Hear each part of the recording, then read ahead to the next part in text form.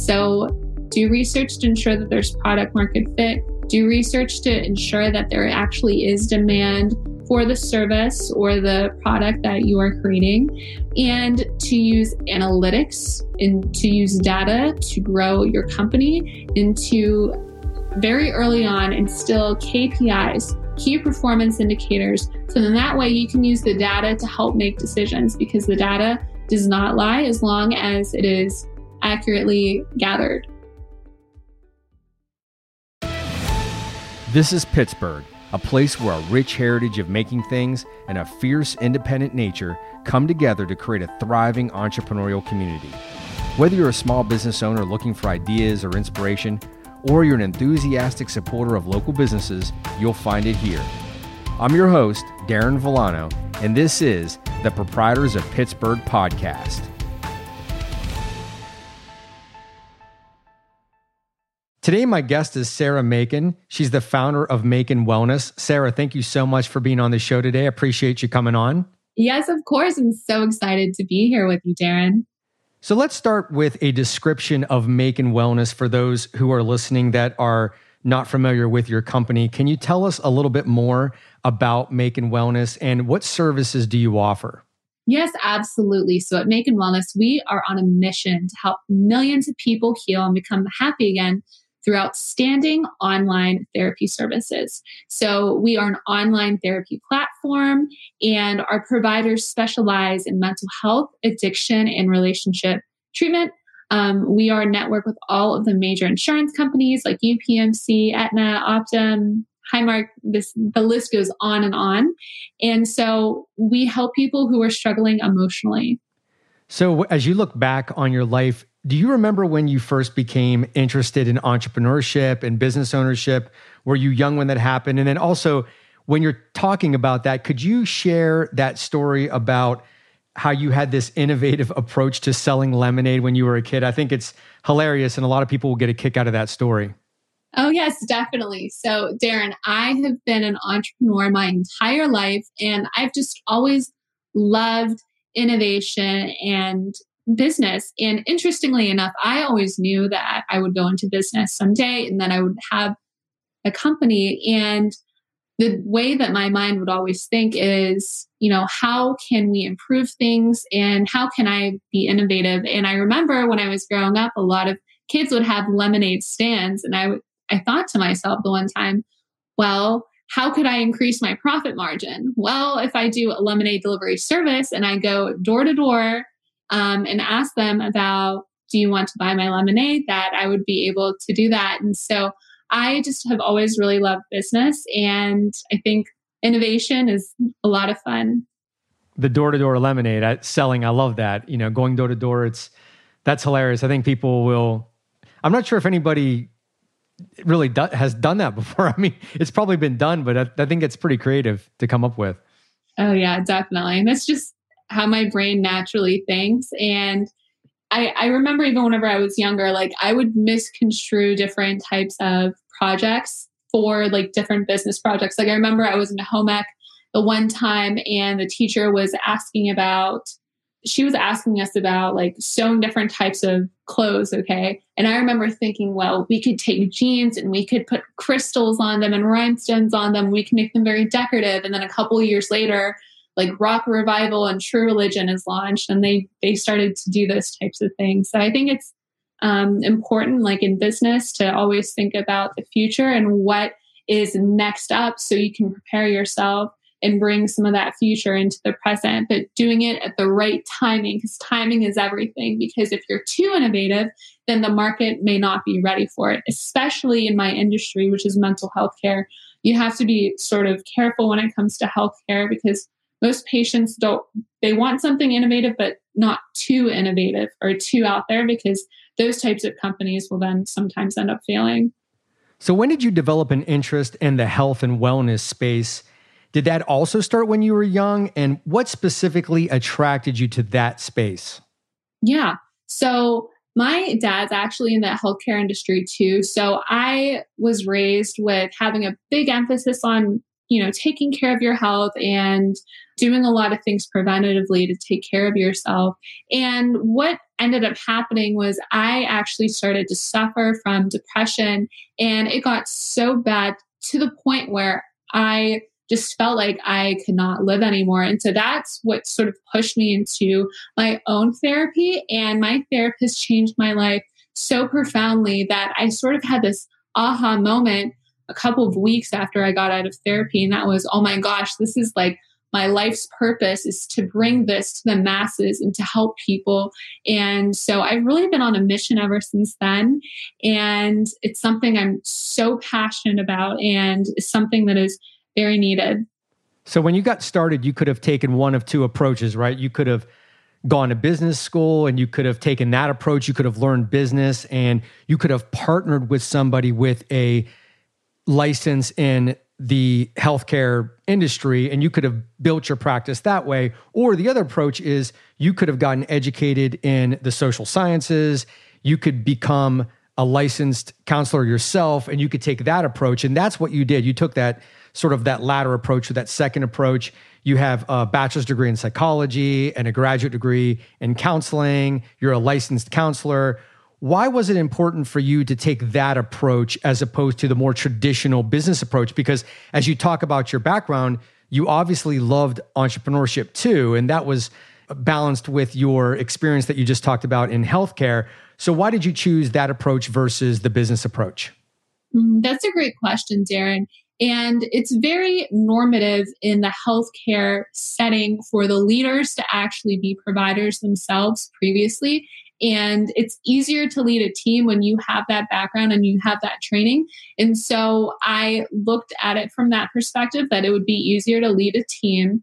It would be less risky if you yourself are the one with the license. And I always considered, I can continue to learn about business, and I don't necessarily have to have a business degree to have a successful company. And that's something that I am constantly studying now. And I'm in various different types of business organizations and healthcare organizations that, we talk about growing our companies and different things like that. So you can get that education from other ways. And I think the most important way of gaining that experience is through the real life applications of being in business. And it sounds like business came naturally to you anyway. You always loved it from the time you were young. So that was something you can learn as you go. As you just mentioned, you're learning on the job, and you can supplement that with learning with classes, whereas opposed to the counseling and that part of it, that would be a little bit, you can't just learn that as you go. You have to be focused in that. That's a very specific type of education, right? Oh, yes, definitely. And it takes a lot of time and energy and supervision and a lot of additional things to make sure that you're able to ethically practice, for sure. So when you started your practice back in 2017, you had an in-office component and an online component. And then just before the pandemic, I believe you were transitioning around that time to an online or fully online model. Did the pandemic just speed that up for you? Was that what the effect the pandemic had on your business? Were you already in motion to go to a fully online model? And if you were, what was the reason to go in that direction? Why were you going in a fully online model as opposed to maybe the more traditional in-person clinic model?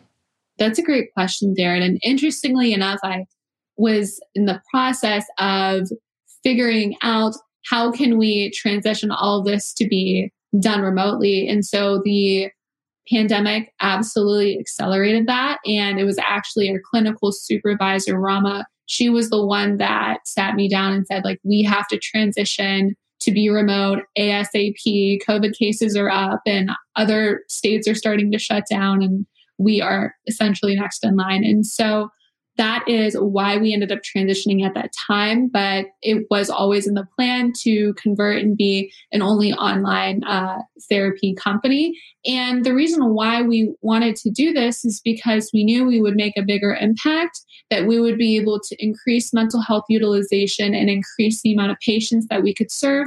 The biggest barrier was getting our payers, which in the healthcare industry, you're always concerned about three things: the patients, the providers, and the payers. The payers were not paying for online therapy, with the exception of UPMC and Highmark, but all the other ones were not. And so because of COVID, they all are now paying for online services and for telehealth services, not just in the behavioral health space, but across the various divisions of medicine.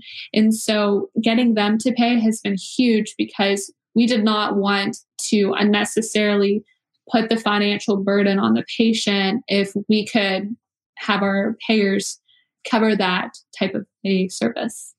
So I guess that's one of the positive things that came out of the pandemic, is that the insurance companies said, okay, we're going to pay for online services. Like you said, a few were, but most weren't, because they probably maybe didn't view that as, hey, that's not the traditional way of getting this type of help. So that's one of the good things, that one of the silver linings that came out of the pandemic, is that, hey, we can do more virtually. We can work virtually. We can shop virtually. We can get help virtually. We can do healthcare virtually. We can do a lot. And that's one of the advantages of what happened. Oh, yes, definitely. And I think the thing that the insurance companies really wanted to make sure, because they're very data driven and outcomes driven, they weren't sure, is this actually effective? Are patients going to enjoy this? And can providers provide this type of service throughout the pandemic? It's become apparent that this is effective. The providers know what they're doing, and the patients do enjoy being able to see their provider from home. Now, when you started Making Wellness in 2017, you offered some additional services that were a complement to your core services, things like eating plans and exercise plans and aromatherapy.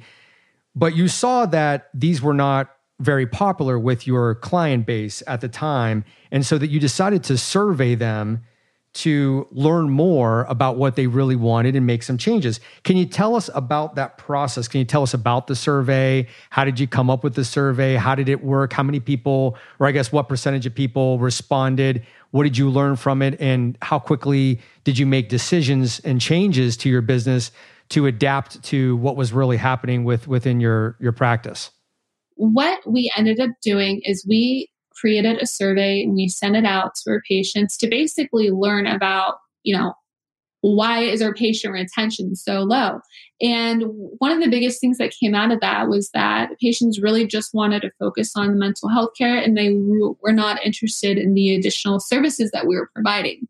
From our perspective, these services are good for their health. This is something that's going to help with their mental health and their overall quality of life, but they just weren't wanting it. And so even in the healthcare setting, you have to really consider like product market fit. And just because something is founder fit doesn't mean that there's product market fit.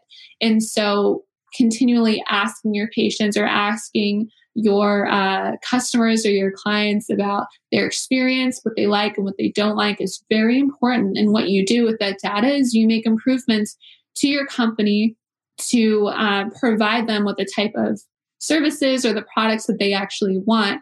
So that is what we ended up doing. And we started to immediately implement the changes that our clients were requesting. And this is actually something that we use for our team as well. So for our employees, we're constantly asking about like, well, what do you like? What do you not like? How can we implement our values better? Are there certain processes that you think we can improve? And so I think getting feedback and actually acting on the feedback is very powerful, because not only does it show to your patients or your employees that you care enough to like listen and implement their feedback, but also you end up creating an improved company overall. And so we now have that as a regular part of what we do at Making Wellness. We send out surveys throughout the year. Typically, it's about quarterly. And we normally have at least 100, sometimes 200-300 people respond. And it is such valuable information. And I would advise anyone who has a business to do the same, because the feedback that you get is, you'll end up learning so much. So that was a huge thing that helped us to grow, and something that I think everyone needs to do. That speaks a lot to you as an entrepreneur to be able to make those changes too, because sometimes founders get very caught up in the services that they come up with or the product that they come up with, and they get very romantic about it. They get fixated on why they think it's important. And it's not always easy for some founders to change, to say, hey, look, maybe this just isn't working, or maybe we just need to tweak it, or maybe we just need to ask our clients or customers what they really want. And it seems obvious, right? Of course, you're going to give people what they want, but it's not always that easy, because it can be very easy to, as I said, get fixated on what you want to offer and really sort of have tunnel vision on that. So I think that speaks a lot to you as an entrepreneur, that you were able to ask that question and make changes, and you were open to that. Oh yeah, you have to be. And the other thing too, Darren, is I'm not super attached to the process. I'm attached and committed to the results. I want symptoms to decrease. I want quality of life to increase, and I want patients to heal. And so whatever we need to do in order to make that happen is really our commitment. And I know with time, that's going to continually change, and we're all about growth and embracing that. And so you can't get super attached to the specifics of the process, because then, just like you mentioned, you'll have tunnel vision and you might not be able to accurately see what is happening in your industry or in the market, and then become blindsided when a more innovative company comes in and ends up taking a lot of market share. Yeah, that's right. It's staying focused on the end goal. And, there's different ways to get there. There's different paths, there's different roads, right? That'll take you to the goal, but stay focused on the goal and don't fall in love with one path, in other words. Exactly. So mental health has become such an important topic, especially in recent years. It's become more accessible. It's become more affordable. It's become easier to talk about than it has in the past. It used to have a stigma. People were afraid to talk about it. People didn't want to talk about it. That's changed a lot in recent years. It's much different than it was decades ago. What's behind these positive trends? Are we finally becoming smarter as a society? Are we becoming more aware? Is it just because more of us have been affected in some way because we have a loved one, or it's happened to us where we're more aware, we're more willing to face the mental health side of things? It's not just the physical health and sort of ignoring the mental health. Are we just becoming more aware? What's your take on the trends that you have seen in your industry? I think a lot of the younger generations are more open about it and are talking more openly about their feelings and what's going on with them. I also think that having social media and people sharing what's going on with them online has helped other people to realize, like, oh man, I'm not alone. Like, there's other people that feel the way that I feel. And I think society is becoming more educated about mental health and how there is so many different mental health and addiction sort of challenges, and learning more about, that doesn't mean that there's something wrong with you. It doesn't mean that you're a bad person. It's not like a moral issue that you're suffering from. It's from, mental health or from an addiction challenge. And a lot of people do suffer from it. And you know what, Darren, we're in Pittsburgh right now. And did you know, it was 2016, about 55% of PA residents were in some form of mental health counseling or some type of therapy. So it's very common, but not too many people at that point were talking about it. And a lot more people are talking about it now. And I think that's a wonderful thing, because everyone has a brain. So therefore, everyone is going to experience some sort of emotional challenge at some point in their life. It's really inevitable. And when you know that you have support and you know that there's effective options out there, it can really be a huge game changer. You brought up a good point with social media too, because, a lot of times social media gets a bad rap, but you brought up one of the advantages of it, in that as a society, we become more used to sharing everything about our lives. And that means the good and the bad.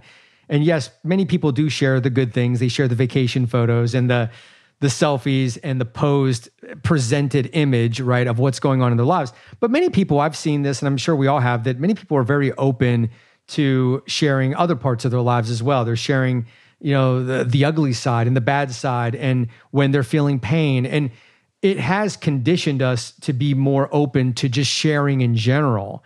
And because of that, you're probably right. There's a connection between that and, hey, now I'm more aware of my feelings. I'm more aware of what's going on internally. I'm more likely to maybe seek help or to get counseling or to get therapy or just to talk to somebody. If I'm going through something, if I'm struggling or I need to talk to somebody, I may be, or if it's an addiction or whatever, I may be more open to that just because I've become accustomed to sharing and people sharing with me. So I think that's a great point that you bring out. Yeah, definitely. Social media can be a positive thing. It's just moderation and being very mindful of the types of accounts that you are following. So as we've become more aware of mental health, there are more options too. So there are the traditional clinics. That's sort of the part of the industry that you started in. And there's also online apps and online resources and things like BetterHelp.com, and places like this have become very popular to reach out to people that need to get some help. How do you, with Macon Wellness, how do you set your business apart? How do you differentiate your practice in a sea of competitiveness, right? Because there is more awareness, that also means there are more competitors. There are more people offering some similar services that you're offering. How do you stand out in that crowd and what you offer? That is true. There's tons of different online therapy services that are out there. And the biggest thing that differentiates us is that we are a very high touch company. Whenever someone calls to make an appointment, they end up going through sort of a screening process, and they end up getting matched with a provider who actually specializes in the specific challenge that the patient is having. So every single person who calls ends up getting matched with an appropriate provider instead of the patient trying to figure it out on their own, or instead of going through an algorithm, you get to actually speak with a human being. The other thing that makes us different is that we have a network status with all the commercial plans within Pennsylvania. What does that mean? That means that your insurance more than likely is going to cover your services here. So you end up having a $0 copay or $25 copay instead of paying $150 per session or $100 per session, like some of the competitors that you mentioned. Yeah, and because you're online or you're fully online now, you can reach a wider audience. So I'm assuming that is part of the plan, is to grow outside of this region at some point, right? Oh, yes, definitely. Definitely. We just want to make sure we have the proper systems and processes in place, that we have the legal stuff in place, that, and the other thing too, Darren, with medical companies and with healthcare companies, every state has different medical licenses. And so you're really not supposed to practice outside of the state that you're licensed in. And this is something that we really hope COVID can help to change, because we're technically not supposed to practice outside of Pennsylvania. There are some things in place right now where you can temporarily practice out of state, but we're I'm very risk averse with things of that could potentially jeopardize your medical license. So we don't do that, but I do know there are some places that are doing that. And so hopefully in the future that will change. And worst case scenario, if it doesn't change, then you just go about your expansion in a different way. What is the major difference or change for you in building a company that's now virtually running, or it's online, it's running with an online model versus in person? So before the pandemic, you were in an office, you were meeting with your staff, probably on a daily basis, you saw each other, and now you're all working remotely. How does that impact you as a leader in terms of how you build culture in your company and how you build a team in your company? For me, and I know for our team, we're very mindful about having a values-based company culture and upholding our values and living them out both within the practice, but also in our lives. And so when we transition to an online only format, the biggest thing that changed is the way that you lead. Things are, of course, very different. Before we would communicate in person. Now we do have company-wide emails that I will send out to our team to talk about our progress and about our mission and our vision. We have various channels where we interact throughout the day as a team. And so no one feels like they are alone or just sitting in their home office and seeing patient after patient. And I had to become extremely mindful of my communication and to over communicate certain things and to directly state things versus before.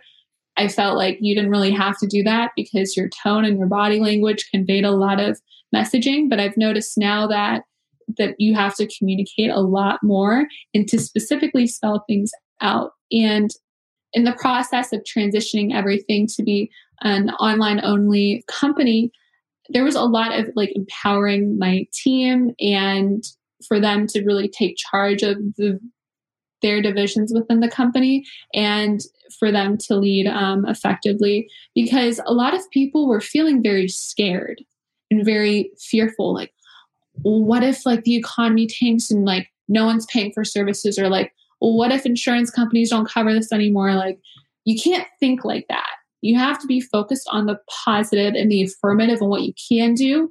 And at the end of the day, there's always a solution if you're creative enough. And I know my team is incredibly creative. And so the opposite of fear and living in fear is being positive and having faith. And so there was a lot of me instilling faith within my team. Like, don't worry, we're going to continue. We're going to continue to operate. We're going to continue to serve patients.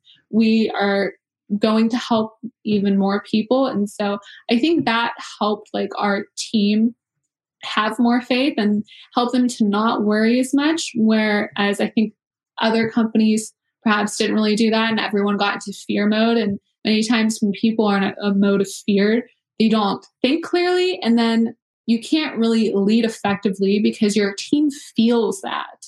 You don't have the luxury of being extremely fearful when you are, running and owning a company in the middle of a pandemic or in the middle of any type of major situation like that. So when you started your practice, you started as a clinician, as we talked about. You saw patients yourself. I'm not sure if you still see patients anymore or not, but I know your time is probably increasingly getting taken up with running your business and growing your business and building your team. So I'm curious, do you have a preference on which one you prefer to do? Are you sort of split in terms of being able to see patients and build your company, or do you favor one versus the other? And then also, what drives you to build the larger practice? We talked a second ago about the ability to do it, but what's sort of the internal drive to do that? Is it to reach more people? Is it to, have a bigger impact on more people? Is that part of what drives you?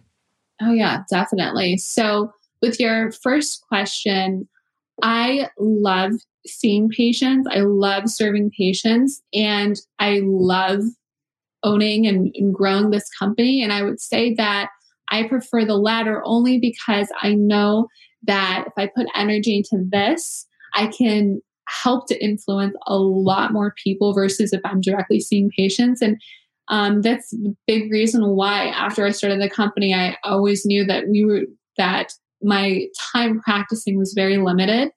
So I just see the minimal amount of clients at this point just to keep my license active and everything. So that's a very minimal part of my day, which I only see clients one day a week at this point.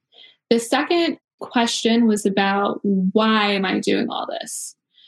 I feel like you get to a point in business where you have to really consider like what is motivating you and why are you doing what you're doing? Because if you know what that is, that will fuel you every single day. And my why is I don't want people to suffer like I did.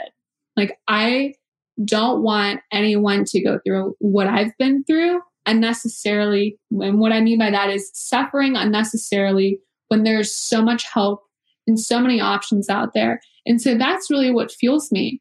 I love people and I want to give back. And I know that there's hope and that there's faith for everyone. And my intention is to create a company where we help as many people as we possibly can. And so that's really what drives me every single day. I think your why has to be something bigger than you. And if it's just money or status or whatever, that's not going to take you super far. Like, your why has to like make you very emotional and has to really drive you forward. And I think that at this point, especially with millennial workers and staff, they want to work for a company that is mission driven. They don't want to work for a company that only thinks about like maximizing the profit margin. They want to be part of a movement. And I think that the younger generations are going to think in that similar way of, we want to be part of something larger than ourselves, and we want to make a positive contribution to society. So considering what your why is and communicating that with your team is super important. Actually, part of our onboarding process, I briefly talk about my story and why we're doing what we're doing. And, a lot of people really resonate with that, I think. And so I think everyone should consider what your why is. What is your mission? What is the vision? And if you have a company and you don't have your mission and vision, documented and continually stated to your team, you absolutely have to make that happen, because that should really be driving the decisions that everyone is making, and helps to get everyone on the same page. So everyone is working together and all moving towards whatever the mission of the company is. Sarah, as we wrap up, what parting advice would you leave for entrepreneurs, business owners who are listening to this? You obviously just gave some great advice there with knowing your why. That was a lot of great information right there that you just gave. But what other parting thoughts do you have as you consider your own journey? I mean, you've done so much already early in your career. You have a great education in your field. You became licensed in your field, which is a great milestone in and of itself. A lot of people just do that and go work for somebody else. But then on top of that, you build a business and you are doing an online model. You've had to go through this very challenging pandemic, which a lot of people, that's just such a unique thing, right? That we're all going through. And there's so many lessons just in that. And you're building a team, you're doing it virtually. What sorts of things, as you look back so far on what you've been through, what could you share with somebody else to maybe help them get started, help them get going? Maybe they're new, maybe they want to start here in this year or next year. They want to build something. They want to do what you did. What could you share with them? So the first thing that I would share is to do research to ensure that there is product market fit. I wish I would have done that day one and not a year in.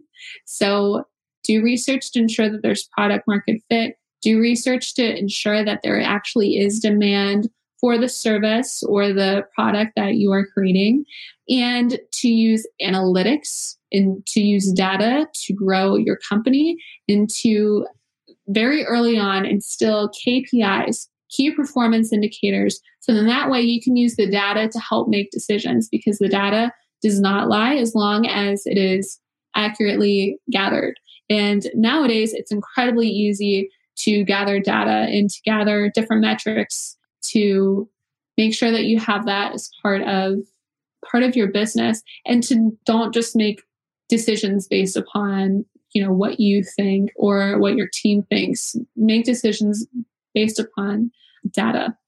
Sarah, thank you so much for being on the podcast today. I really appreciate it. Yes, of course. Thank you for having me on. This is so lovely and such an honor, and thank you. Hey everyone, I hope you enjoyed this episode. Please do me and the Pittsburgh small business community a huge favor by giving it a rating on your favorite podcast app. It really helps others to find the show so that we can continue to build our community. If you haven't subscribed yet, please do. And if you know someone who should be on the podcast, or you'd like to connect with me, you can reach me at proprietorsofpittsburgh.com or at 412-336-8247. I'm Darren Villano, and this is the Proprietors of Pittsburgh podcast. Take care.